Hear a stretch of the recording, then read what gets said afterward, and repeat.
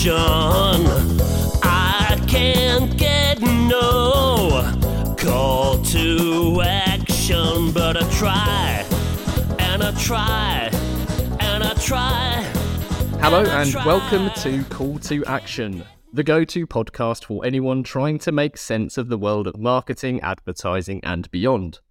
In an industry that is a minefield of utter bollocks, we aim to capture our heroes and allies from the front line to have a chinwag with. It's like Pokemon Go, with the single but vital exception that it's not a short-term bandwagon of shite. It's brought to you by Gasp and I'm Giles Edwards. Today I've caught Orlando Wood, the creative superbrain and chief innovation officer of System 1 Group. Orlando is dead set on delving deep into the links between advertising, psychology and the creative arts. His books Lemon and Look Out dig into the change in creative style in today's technologically disrupted world and, importantly, what that's done to advertising effectiveness. Orlando says, now, more than ever, we need advertising with wit and charm.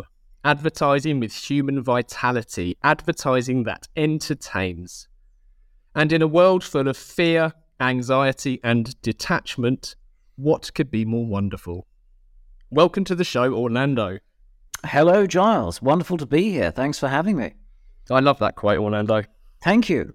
That's how you close one of your talks. It's beautiful. It is. Right, we've got our 7 quick-fire questions. Tea or coffee? Tea.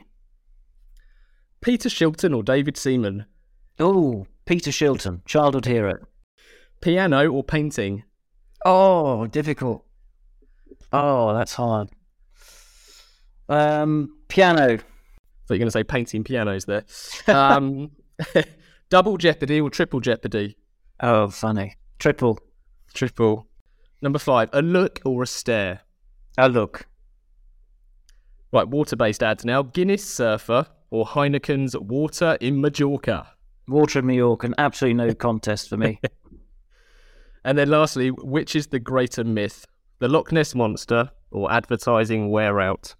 Oh, well, I guess it's probably the Loch Ness Monster, but it could be advertising wear out too. That's a tricky one. You really got me on that last one. Yeah, I think ads don't wear out as quickly as we often think they do. Yeah. No. Well, the thing is, you have evidence to back that up. That's true. Whereas That's true. Evidence for the Loch Ness is slightly more ambiguous, I would suggest. Yeah, slightly more circumspect. Yeah. Slightly. So, Orlando, thanks again for joining us. We always start the show by celebrating the often weird and often wonderful ways that guests have ended up in the career they're in now. So if we go back to the start, what was your first ever job? And then what was your first proper advertising-related job? Well, I suppose my first paid job was as I was a student. I studied French and German. I was in Paris. And I got a job doing interviews on the Eurostar. So unsuspecting passengers would be, would catch my eye as I walked through the train. And I'd ask them for about an hour and a half, those that took pity on me, lots of questions about their experience. So it was kind of an early taste of market research, I suppose. And then I suppose that the first proper salaried job was doing some work after I left university. I did a master's in 17th century French literature, looking at changes in the style of poetry, I suppose, and changes in culture over a long period of time in the 17th century through the lens of a lesser-known chronicler. And scurrilous stories, gossip, that kind of thing. It occurred to me later, of course, that this is what I ended up doing in advertising. But yeah, when I left university, I worked briefly for an organisation called the Birmingham Marketing Partnership. I'm from Birmingham. You may not know that, and it was it required the skills really of Bill Bernbach. Looking back at it. But my role really there was simply as a translator for the Birmingham Christmas markets, because the Frankfurt Christmas market came over. to Birmingham every year, and I was translating all sorts of strange things for the guys on the market. So yes, that was my first sort of salary job, and then I got into marketing and market research in particular, and gradually through really new product development research, I ended up finding my way towards advertising research, towards something that's always really fascinated me, communication, and I suppose the art of persuasion. And had that always fascinated you in terms of the marketing prior to doing your masters? Yeah, it had. I'd always been interested in advertising. I remember looking at and laughing at advertising. My dad was always interested in it too, and we'd always appreciate a very good ad, and there is a kind of art to it in a way, and that has always been something that I've enjoyed, and often it's best to gravitate towards things that give you energy and that you find interesting in life, and that hopefully you can make interesting for others. Yeah, absolutely. In previous episodes, I have talked about the arts as it compares to, say, what we would call creativity, I suppose, in advertising. Yeah. And in my mind, I've created, rightly or wrongly, this kind of, maybe it's just semantics, but I've looked at art and creativity as more pure creativity, whereas advertising is more applied, I suppose. Yeah. But what I find really interesting, certainly, and we'll come on to it in more detail later on in this talk, no doubt, is how you've managed to look at culture and the role that art plays, and you've created that parallel with advertising. Yeah. Because I'm mindful of pointing fingers, only because I've done it a lot myself in the past, and pointed fingers at the rise of, say, digital analytics, and it's kind of taken our eye off the ball. But your commentary seems to take a much broader look at culture for answers. Yes, that's right. In both my books, I look back at other periods of history, and well, why would you do that, Orlando? Well, because often, it's only by looking back that you can really understand the present. And I look at, in particular, the art, the creative arts in earlier periods of history, and how art changes at certain times, and how it reflects what's going on more broadly in culture. There's a lovely quote by Ruskin about, something like, the history of a society is recorded in its words, in its deeds, and in its art, but the only truthful one of these is its art, because it sort of reveals something that is that's going on that perhaps we don't realize. And so, and I think advertising too can be, and it looks very much like a barometer of what's happening more broadly in society. Everything's kind of connected, at least that's the way I see it. And advertising doesn't exist in a vacuum. So it can tell us what's going on in the world, but it can also, what's going on in the world has a bearing on advertising, the kind of advertising that's made, what it looks like, and also how well it works. And that's the other aspects of my books. Well, that's the key part, isn't it, I suppose, as it manifests and as it translates to effectiveness. That's right. So I suppose on one side you've got that barometer, to steal your word, of art as a reflection of culture, and presumably that manifests in everything from the creative arts that you might associate with museums and galleries, but also to popular music, for example. Oh, very much so. Yeah. But the one thing it doesn't have is how well that actually achieves its objective. Actually, is that a lie? I'm making this up as I go, Orlando. I'm thinking in terms of the songs, you could look at the popularity of music, and then there's an effectiveness gauge there, I suppose you could use. But in terms of advertising and its ability to work, so that's almost like a different variable you've added in. Yeah. Well, if you look back at art, if we just take two periods, for instance, which I think are very interesting, the period shortly after the invention of the printing presses, which you probably have to look back that far to understand anything of the world today. The invention of the internet, very similar parallel.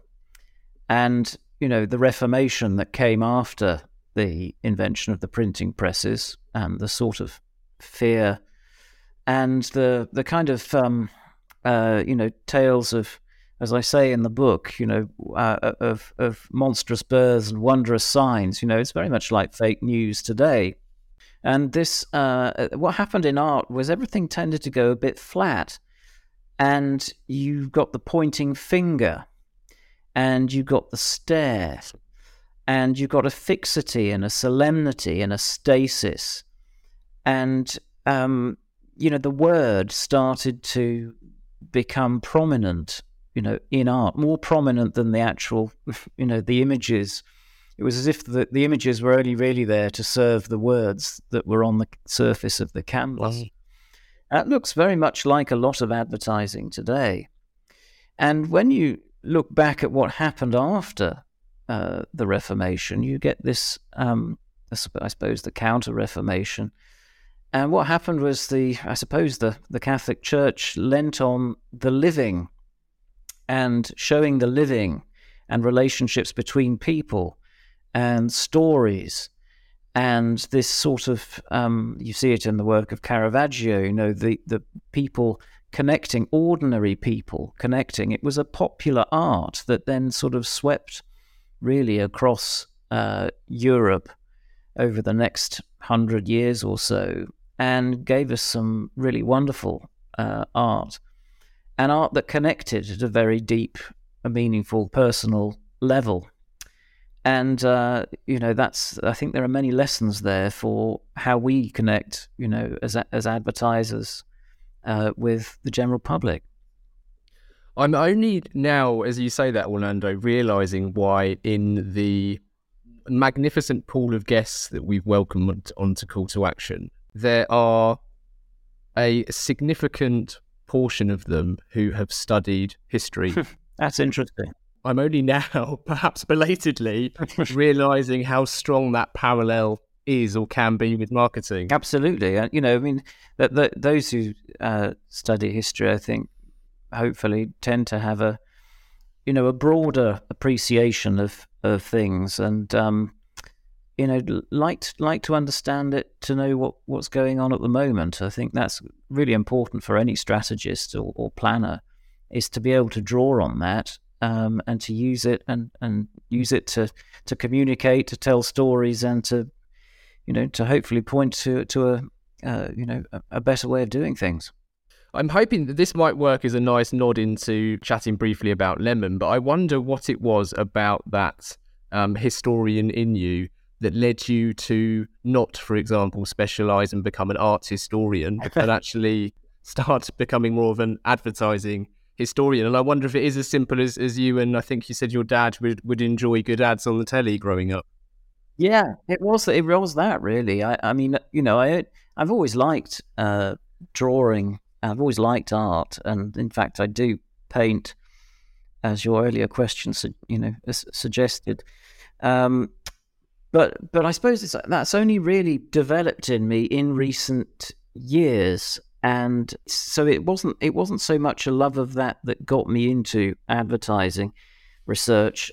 It's just that I think it's useful to be able to look at images, because an image can tell you something and explain something in very short order that lots of words can't really. And so I think it's important to look at the visual arts to try to explain, what we're really trying to say here. So yes, it's something that I think is just useful and also elevates the craft of advertising. Absolutely. So can you summarise, and I'm always mindful of bringing people on who have published great works and great studies, of asking them to summarise something too briefly, and then it's just been a completely unfair request. But your book Lemon, as the cover note suggests, discusses about how what was once a dazzling art form has become more of a dreary science. Yeah. So can you give me a summary of how that changed and why that changed, or why you conclude it's changed? Well, I suppose in the book I look at, I start by looking at what Peter Field observed, really, which was this decline in advertising effectiveness and creative effectiveness over the last 15, 20 years. And the rest of the book really is devoted to trying to understand, why is this? And I look at things from a creative perspective. And I also look at things drawing on the work of a neuroscientist, he's a philosopher too, really, psychologist called Iain McGilchrist, who looks at the way that the brain pays attention to the world. In fact, my books really are, I suppose, describe the intersection between creativity and attention and the nature of our attention. But anyway, in this book, I draw on Iain's work, which we can perhaps come on to in a moment, to explain and to show how advertising has become quite flat and mechanistic, reliant on the word on the screen, has become a bit divorced from time and place, so we often don't know where ads are set, when they're set. They've lost a sense of lived time, so you often see short, sharp cuts. And you get a very rhythmic kind of set of images put before you, often against a rhythmic soundtrack. And it all feels and looks a bit self-conscious, as if it's trying a bit too hard. Look at me, look at me. And this is quite different from the style of advertising that we used to see a great deal more of. I mean, it still exists, of course. But we used to see advertising that had people in a defined location, often with a sense of depth, and you have people talking to each other in dialogue, communicating, like little sketches almost, often with humor, with metaphor, with music, as opposed to simple rhythmic soundtracks, and all unfolding in lived time, with what I might describe as character, incident, and place. And that kind of advertising you see much less of today. And it struck me, one evening when I was watching a TV ad break before I wrote Lemon, having read Iain McGilchrist's work and been reflecting on it and thinking about it, more of which in a moment, that it corresponded with his theories of how the brain pays attention to the world. And he describes how the left hemisphere of the brain, and by the way, they're both involved in all types of cognitive function. It's not that one does something and the other one does something different. They both do important things all the time. It's just they have different modes of attention, different ways of looking at the world. And he describes how the left hemisphere tends to flatten things, and how it doesn't, it's not very good with people, with lived time. It's very goal-orientated. It likes to abstract things.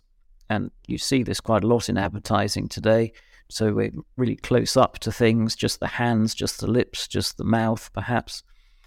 And it also, it can't really understand music, only very basic rhythm. It's pretty literal in the way that it thinks in terms of linear cause and effect. It's pretty dogmatic as well. Anger lateralizes to the left hemisphere. So there were lots of things about the left hemisphere which, just looking at these ads, I thought, good grief, there's something in this, I think.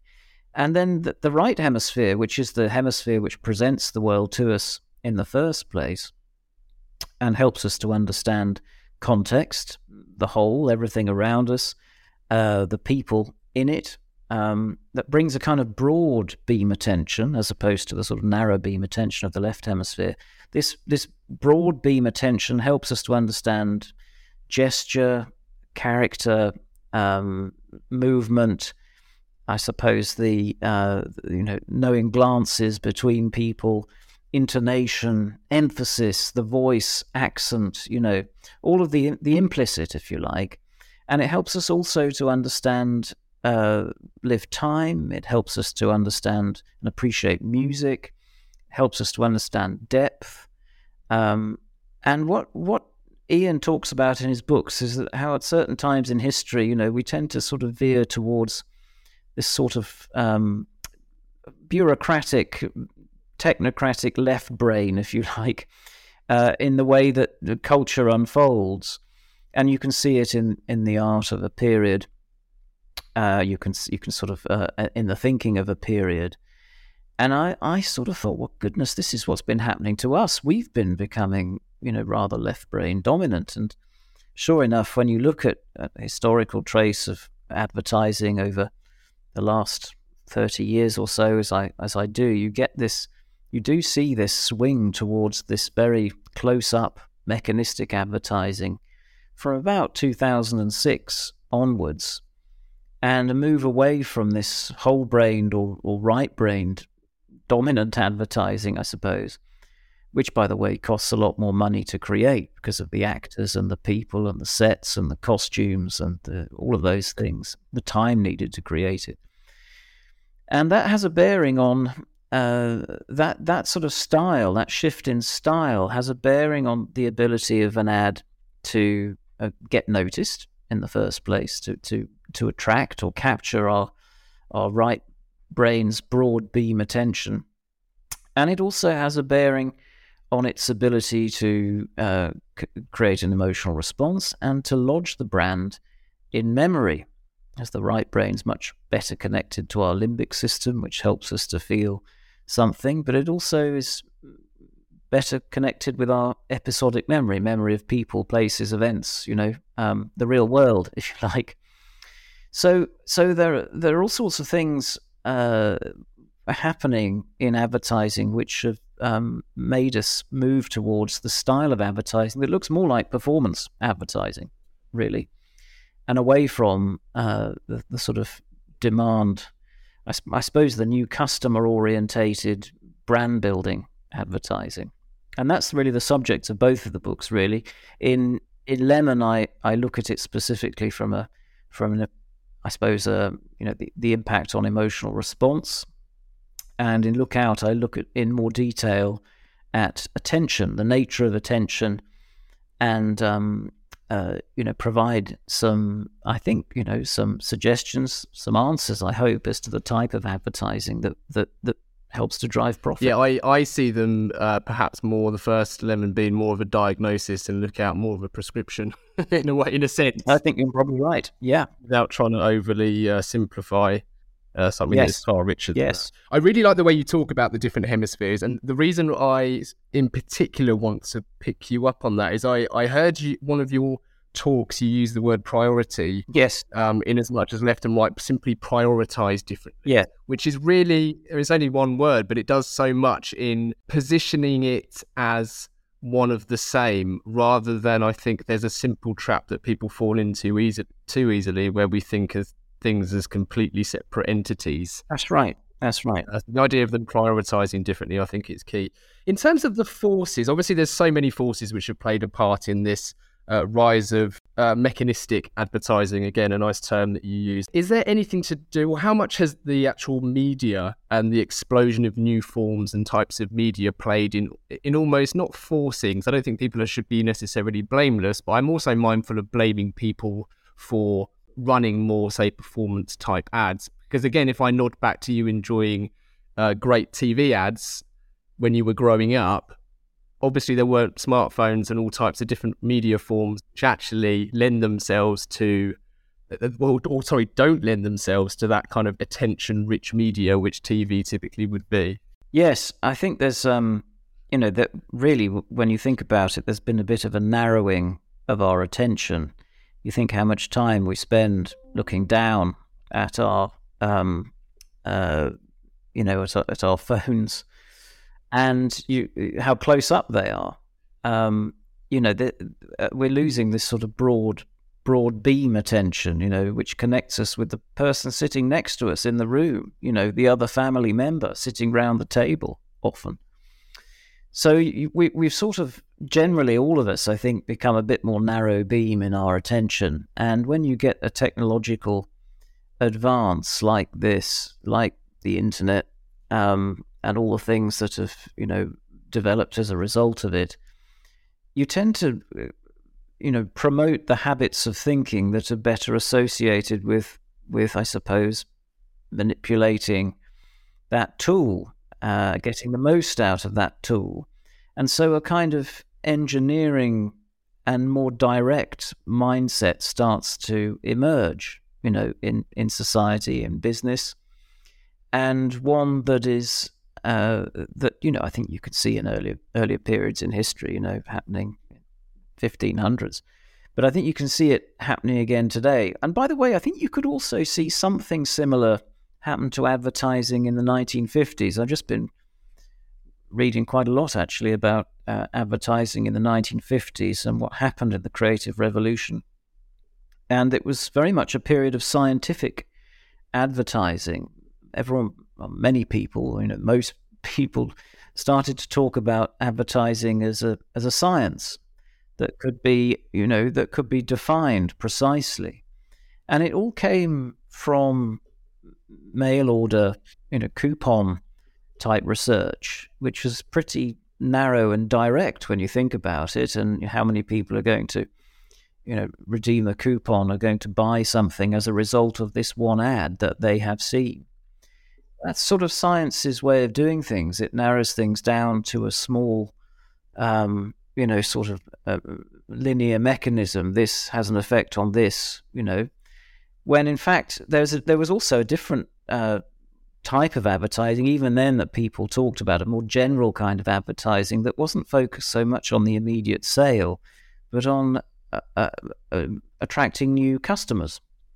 And that is what we might call brand building advertising today, advertising for new, creating new and future demand. And that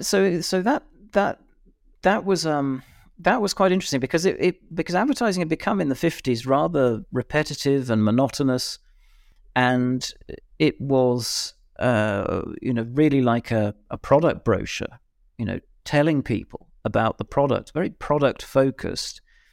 And then you get people like Bill Bernbach and come along, and suddenly advertising looks at the product through the audience's eyes, and does something to get their ear, if you like, to make them look and read on. And that shift, I sort of wonder what might be required to do that again, because I think we've become very product centric. At the heart of the difference between these two styles of advertising, which were existent then and they still exist today, I think, because of the nature of the brain and the way that we look at the world, there is there is this sort of difference between this narrow beam advertising for narrow beam attention, which drives sales for those in the market right now for the product, but which already assumes some kind of interest in the category, or you're probably already in the buying window for this thing.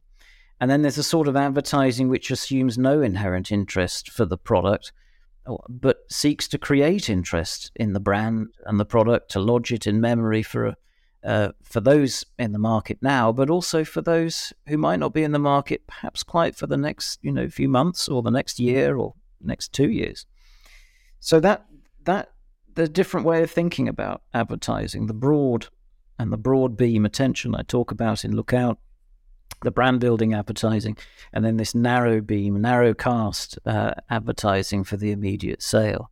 I believe, but I might be wrong, was it not in the 50s where, is it James? I think it was James Vickery. Was it Vickery who had that big claim around marketing and advertising being subliminal? I'm sure it was the 50s where you flashed up, buy this or drink Coke. Or we're talking about Vance Packard and the hidden persuaders, right? Yes. Well, there was a lot of science around at the time. I mean, Rosser Reeves and his USP, it's where the USB came from, believed in scientific advertising and worked with scientists to arrive at a unique selling proposition for brands that he worked on. There was also motivational researchers at the time, and Vance Packard starts to talk about the hidden persuaders, that people are manipulating us, And so, in a way, there were various lines of defence for this. And Paul Feldwick calls it, I think, the benign conspiracy. But there's nothing hidden about it. Rosser Reeves would say it operates in the bare and pitiless sunlight. And then you've got Bill Bernbach saying it's not a science, it's an art, and there's some sort of magic to it, which people went along with. Because it was a helpful. I think it was probably right in many ways, but it's a helpful way of thinking about it.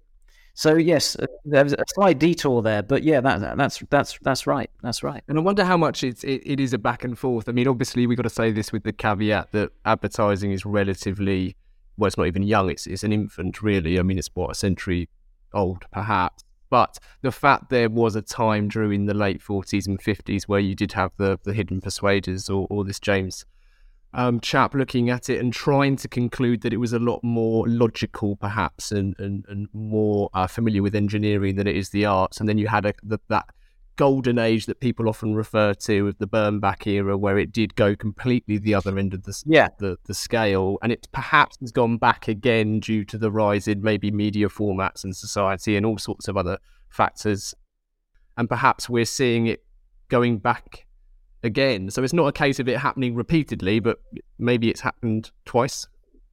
Yeah, I think. Well, it's sometimes you swing from the hierarchical, the 1950s where everyone knew their place in business and in society. There was this hierarchical structure, top down. Things were all about manufacturing and time and motion studies, all this sort of thing, which is a very left-brain way of looking at the world, really, and necessary. But it does tend to stifle individual thought and autonomy, and you get and then you move into this more carnivalesque style of advertising in the 60s and the 70s, and over here, I think in the UK, CDP, BMP, various others led the way in the UK. Which understood the need to entertain and to be interesting. Perhaps you need to interest people in a press ad, and if you're running a TV ad, you need to entertain, because what they are reading or what people are watching in advertising terms has to be at least as interesting, if not more so than everything that surrounds it. And that's the challenge, really. And it's still the challenge today, even in social media and other newer channels. How can you be more interesting than what surrounds you? I also wonder if there's a want for some people, perhaps people who are more left than right, who want it to be more logical than it is. Yes. I mean, we spoke at length with Paul Feldwick when he came on the podcast, and I'm a huge fan of Paul's and his books, and I think that the Barclaycard ads that he was so heavily involved in remain some of my favourites. Yeah, brilliant ads of all time with Rowan Atkinson. Yeah. Starring. But it's funny, isn't it? The idea that entertaining is almost sneered at by some people as being I don't know, do they see it's a cheap way? Frivolous, perhaps. We had a comedian on, Charlie Russell, who's part of the brilliant Goes Wrong shows, which have appeared on the BBC for a few years running now around Christmas time. And she said there's a similar sentiment in their industry where if your preferred type of comedy is slapstick, which there's people look down on that as well. And I've always thought there's a slight parallel with her world and our world, where you see like you're almost cheating. It's not as cerebral. Yes, so no, we need. Come on, let's be serious. I mean, there's a wonderful G.K. Chesterton quote, which is something like this: "Humor gets in under the door, while seriousness is still fumbling at the handle." And that is so true in life and in advertising. It's a wonderful quote. It is, isn't it? It's humor is very much like advertising, as many have commented, and Jeremy Bullmore, I think, said that humor reveals something to you. Well, so does advertising. Advertising's task is to reveal something to you, not necessarily to tell you something, although a certain kind of advertising works that way, but for you to draw something out of it. And there's a lovely Howard Gossage quote, which is, when you're baiting the trap with cheese, leave some room for the mouse, because you've got to let the audience do something themselves, fill in the gaps, to sort of watch what's happening and interpret what they're seeing, and to make sense of the whole. I think that's a really important lesson, particularly for the type of advertising we call as brand building advertising, but the sort of advertising that actually results in the greatest profit growth, greater likelihood to drive profit, share gain, price reductions in price sensitivity, all those really good things. It requires someone the audience to take on board what's going on and to sort of understand it and want to be part of it. You have to think, as Jeremy Bullmore said, of your audience, as an accomplice rather than someone you're communicating at. Yes. Yeah, absolutely. We're talking about studying history. There's the late great Jeremy Bullmore. I mean, I've been long obsessed with that man's brain. And I spoke about him specifically when I spoke to Mark Ritson a few months ago, actually, and I did make the point that it surprises and probably depresses me in equal measure how many young practitioners of marketing I speak to who aren't even familiar with his name. I mean, Howard Gossage has always had that issue, I suppose. Yes. Sadly, he's like a missing member of the Beatles in some regards. Yes, exactly. I mean, Howard. I mean, Jeremy Bullmore, brilliant mind thinker. His essays and just really worth anyone who hasn't come across them reading. Howard Gossage too, very interesting person, and thought it was unethical of advertisers not to try to involve the audience, and that you have to get the audience to do something, and that I think is so relevant today. We interrupt this podcast to announce that we will never interrupt this podcast with ads. Ads that awkwardly nudge you to contact the pod's host Giles Edwards on 01189 952 007. Only the other day, some pod listening companies did just that, calling for guidance on strategy and brand identity. But we're not asking you to do that. Nope. Anyway, back to the show. And finally, brand purpose. Let's talk a little bit about brand purpose. What a load of fucking nonsense brand purpose is, yeah? Oh, the godfather of marketing, Mark Ritson, telling it like it is. Not what we were after. Hang on. Absolutely. I'm slightly mindful of time, Orlando, and I know that I would quite happily keep you for hours and hours, but I think I must regretfully move on to listener questions. Please do. Please do. Well, we're on the subject of change in some respects, and I've kind of hinted at maybe the pendulum is swinging back, and I hope it is. It troubles me. I won't lie. It troubles me the fact that I've run a small independent agency for almost 14 years now, and I believe genuinely that I have seen change in that time. But it does still trouble me that we are armed with so much wonderful evidence, yours included, but even going back to the great Field and Burnett and all sorts of luminaries in this industry who have been fighting the fight far better than I could. And I find it frustrating that hasn't seemingly swung the pendulum further towards. Yes, because it's all there. The more we know about that, and best, the less we seem to be doing the right thing, as Paul Feldwick says. Right. Yeah. So anyway, list of questions. So asking the general public for their opinion, be it on Brexit or boat names, is notoriously fraught with danger, but that's not stopped us asking. So as usual, we've got two for you, Orlando, starting with Rebecca. It's along the similar lines of what we've been discussing, but I'm sure you might have more to elaborate. Rebecca says, your book Lemon highlighted that advertising is facing a crisis of creativity. A few years on from writing it, has anything changed, and has it changed for better or for worse? Very difficult question. In Lookout, I trace, I continue the analysis, and things seem to be getting worse, if anything, which is a very depressing notion. But I just sense in conversations and some of the work that's emerging that maybe things aren't quite as mechanistic as they were, and that there are some very encouraging signs, I think. And certainly the people I speak to, the marketeers I speak to, as well as agencies, seem very supportive and are very very keen to hear more about it. So I'm hopeful.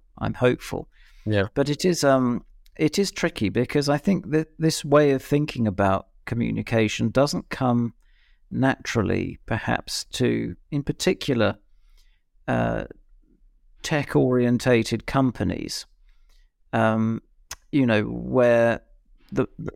I suppose the product and the newness of the product is absolutely central, and that if you simply by communicating that, you've done your job. And I think there's a misunderstanding perhaps of what a brand is and what it does and why it's important. And that's a job that we need to keep doing. Yeah, good answer. I was only a couple of rows back at the Festival of Marketing for your talk with yes, huge friend of the show, Dr. Grace Kite. Yes, Grace, yes. And I'm going to quote Grace here, not to try and contradict you, although I'm mindful that this might come across that way. But I have a photo of this particular moment and slide where she said, if there ever was a crisis, it's over. Yes. I mean, we were both on stage to put a different point of view from each other, I think. Yes. And Grace was pointing to her own analysis of ROI and how that had been, on the up in recent years. Now, I think it might be a little bit too early to put the flags out just yet. I was making the point that actually, if you focus on ROI, well, that, as many others have said, ROI shows you how efficient your advertising has been, and leads you towards the sort of low-hanging fruit, the here and now. And it could be that, as I said, we're both right. I mean, we might both be wrong, or one of us might be wrong.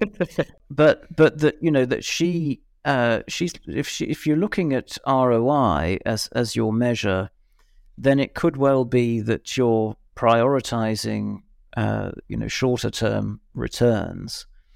And with the rise in performance and left brain dominant advertising, it could be that ROI is improving.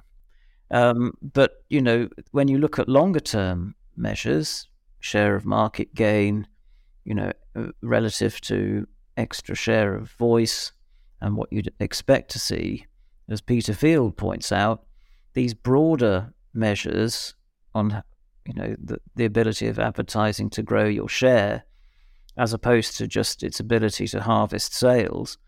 These are different things, and that is pointing to a more alarming picture. Yeah, very well clarified as well. Question 2 is actually from Gasp's newest signing, John Lyons. Ah, yes, very good. He got a question in. So John says, I love the way Orlando describes adverts, more like an art historian describing one of the great paintings. Go figure, John. That makes sense now. So what is your favourite painting, and how would you describe his, which is Starry Night by Vincent van Gogh? Oh gosh, wow. Well, let me try and tackle mine first, which is very difficult. I think I might go for Caspar David Friedrich's The Wanderer, which is in Lemon actually, which is just the back of this man standing on the top of a mountain, looking out, and there are sort of mists on the mountain tops, and there's just a sense of being kind of connected with the world, but also, there's a sort of sense of awe and wonder to the whole thing, which is very much of the Romantic period. Depth, height, sort of visually indistinct. Think of, any Turner and painting, which is very interesting to the right hemisphere, but it's something that I think I particularly appreciate. So that would be my choice, although there are many others I could go for. Is that why this particular painting got a full page print out? I'm just looking at Yeah, well, probably. Yeah, you've probably got it there. I'm looking at it now. Also the Romantic period was one where the artist was the hero. It was sort of, I suppose, a bit like what creatives became in the 1960s. There's something very romantic. I mean, defines romanticism really, that painting. So it's very interesting. So, Starry Night. Well, that's a very good question. Yes, everything is slightly distorted, isn't it? As I recall, the light, the swirling light. I'm trying to think of it, from memory, and there's something a bit strange happening in that painting, and yes, I mean, sort of reflects, I think, Van Gogh's state of mind, perhaps, when he painted it. So I don't know. I guess it's very difficult. I mean, it's quite an arresting painting, isn't it? But I can't. I'm not. I think I'd probably have to have a proper look at it to have it to remind myself. But yeah, I can see why it's appealing. Yes, didn't Leo Burnett build a room based on Starry Night? I think they did. Yeah, I think they did. I think they did. It's funny, actually. I wonder, and again, I could be way off here, Orlando, but I wonder if art critics, or certainly criticism that art often faces, is also a good example of left and right hemisphere, because yeah, it is. I could have cut a shark in half and suspended it in glass. It's probably a comment that's been said a few times, and the fact is, well, you probably couldn't, and you didn't. Yes, that's the main difference, isn't it? Yeah. I think there is a with critics of film or of art, going back to our earlier conversation, actually, there is this need to sort of post-rationalize things, and there is a kind of a preference and the prioritization of the cerebral over things that make you feel something. I think you see it in film critics in particular, possibly even in music criticism as well. But there is this sort of more analytical mind, and a post-rationalizing sort of justification mind that can somehow. I think you might also controversially see it. He said in awards, advertising awards as well. That the humorous is ignored, but actually, it's much more difficult to make something that's popular than it is to make something that only appeals to a very narrow proportion of the population. And I think that the trick and the responsibility is, as I think Sir Hugh Weldon said, who was the MD of the BBC, head of programming and all those things in the 60s and 70s, is to make the good popular and the popular good. And that's the challenge, I think. Yeah, another great quote. And the final part of the interview, then, Orlando, is our 4 pertinent poses that we put to all of our guests. Number 1 being, what advice would you give to your younger self? Oh, goodness. Well, yeah, I think you probably have to figure things out for yourself. But if I were to go back, I would probably say, go where you find the energy and spend the time with the people who give you the energy. Be yourself, only more so, because there's a lovely Bernbach quote actually, which is to succeed, an ad, or a person or a product for that matter, must establish its own unique personality, or it will never stand out. So be yourself, only more so. And then I've also just, remember that, as he also said, by the way, nobody's perfect, and nobody will ever believe you if you claim to be. So I think they're worth bearing in mind. Yeah, absolutely. Be yourself, only more so is brilliant. And actually, I mean, we might have had something along similar lines before, but we certainly haven't had that come up.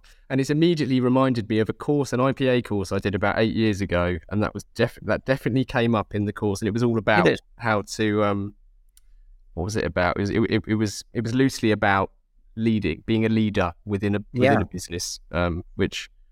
Yes, I mean, we're all the sum of our experiences, aren't we, and our personality, and I think you have to draw on that to bring people with you in your communication style, in all that you do.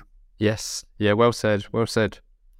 Number 2, if you could banish one thing from the industry, what would it be and why? I would say the word content. The word content, because I think it demeans and it reduces reduces the craft of advertising, and it prioritizes the pipe work that surrounds the content. It's just stuff you put through the pipes, So I would probably ban that term, because I think it's not very helpful.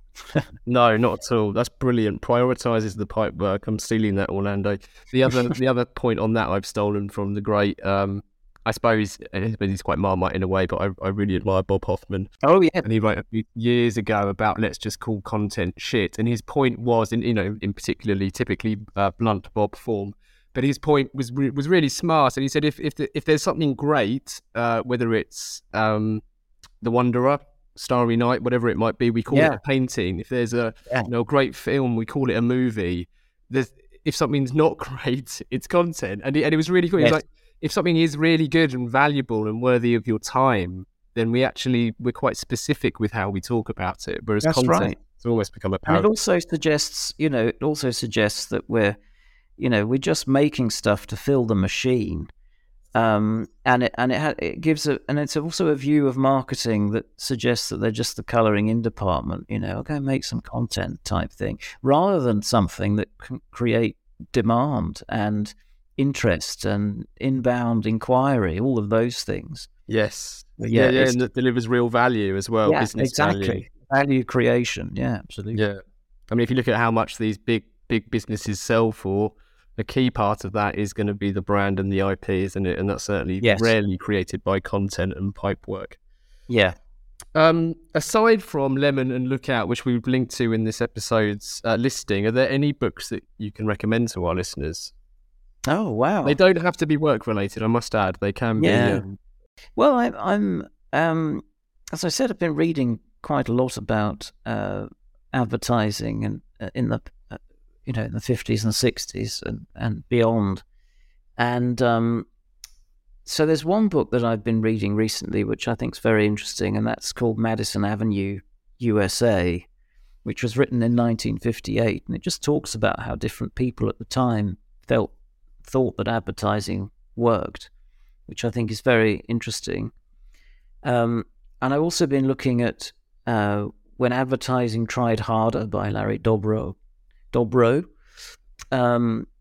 which is full of these wonderful sort of full page ads, because I think it's so important to look at the work, and how it works. Go to many conferences today, you barely see an ad. It's all about measurement. It's all about media strategy. There's very little focus on the work itself. So I think that's a lovely book. And also, there's a book that's just been written about CDP called Methods of the Madmen by Mike Everett, who was at CDP, who I know Mike, which I think is just a very interesting book about the different campaigns that they ran and the stories behind them and how they came about, and sometimes the remarkable craft that went into them. So I think they're all, if you're interested in advertising history and advertising of that period, I think they're all definitely worth a read, and still have resonance today. Yeah, absolutely. Great. Well, we'll link to those books too. Number 4, then, we always dedicate every episode to someone, and we bestow or hospital pass that honour, depending on your view, to our guest, who has to give their reason why. So would you kindly dedicate this episode? Oh, gosh. Well, there are so many people who've, shown support and encouragement and to me. It's really difficult, this one. And but I think it's going to be to someone who, my career's been intertwined with his for many years, and for 18 years we've worked together. I think it would be to John Kieran, who first employed me at his company, founder of System 1. This is going to sound very sycophantic, but I genuinely have learned so much from his way of approaching problems, situations, people, and he's just been hugely supportive to me throughout. So I dedicate this to John if he's listening. It's to you, John. There you go. Brilliant. Well, this episode is very proudly dedicated to John Kieran. Fantastic. So, as a final call to action, everything we've discussed will be listed, or is listed, I should say.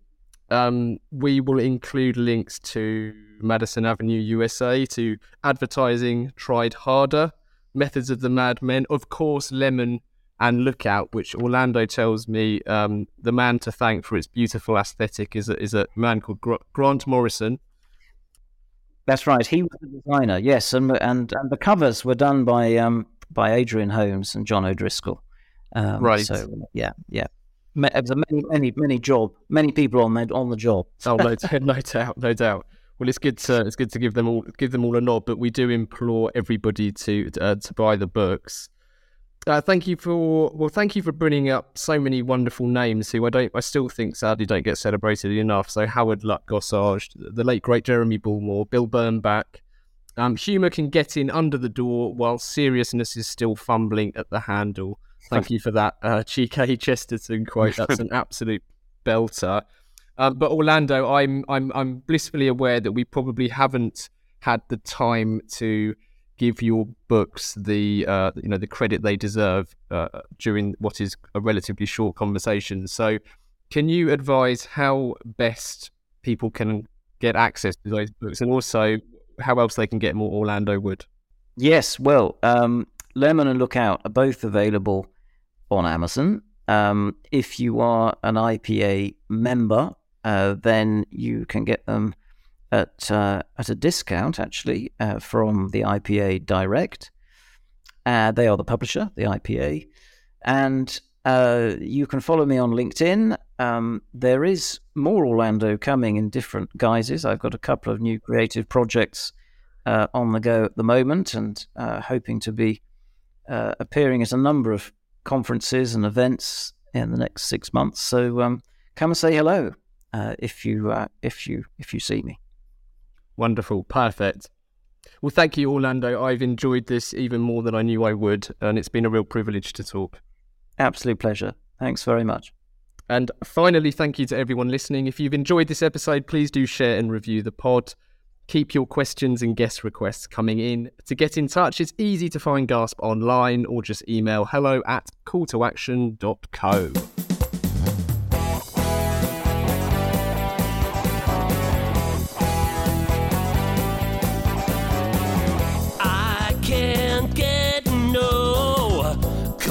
To action, I can't get no call to action, but I try, and I try, and I try, and I try.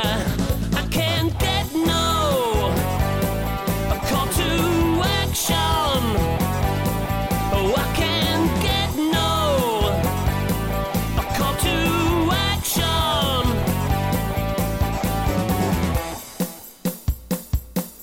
Yeah.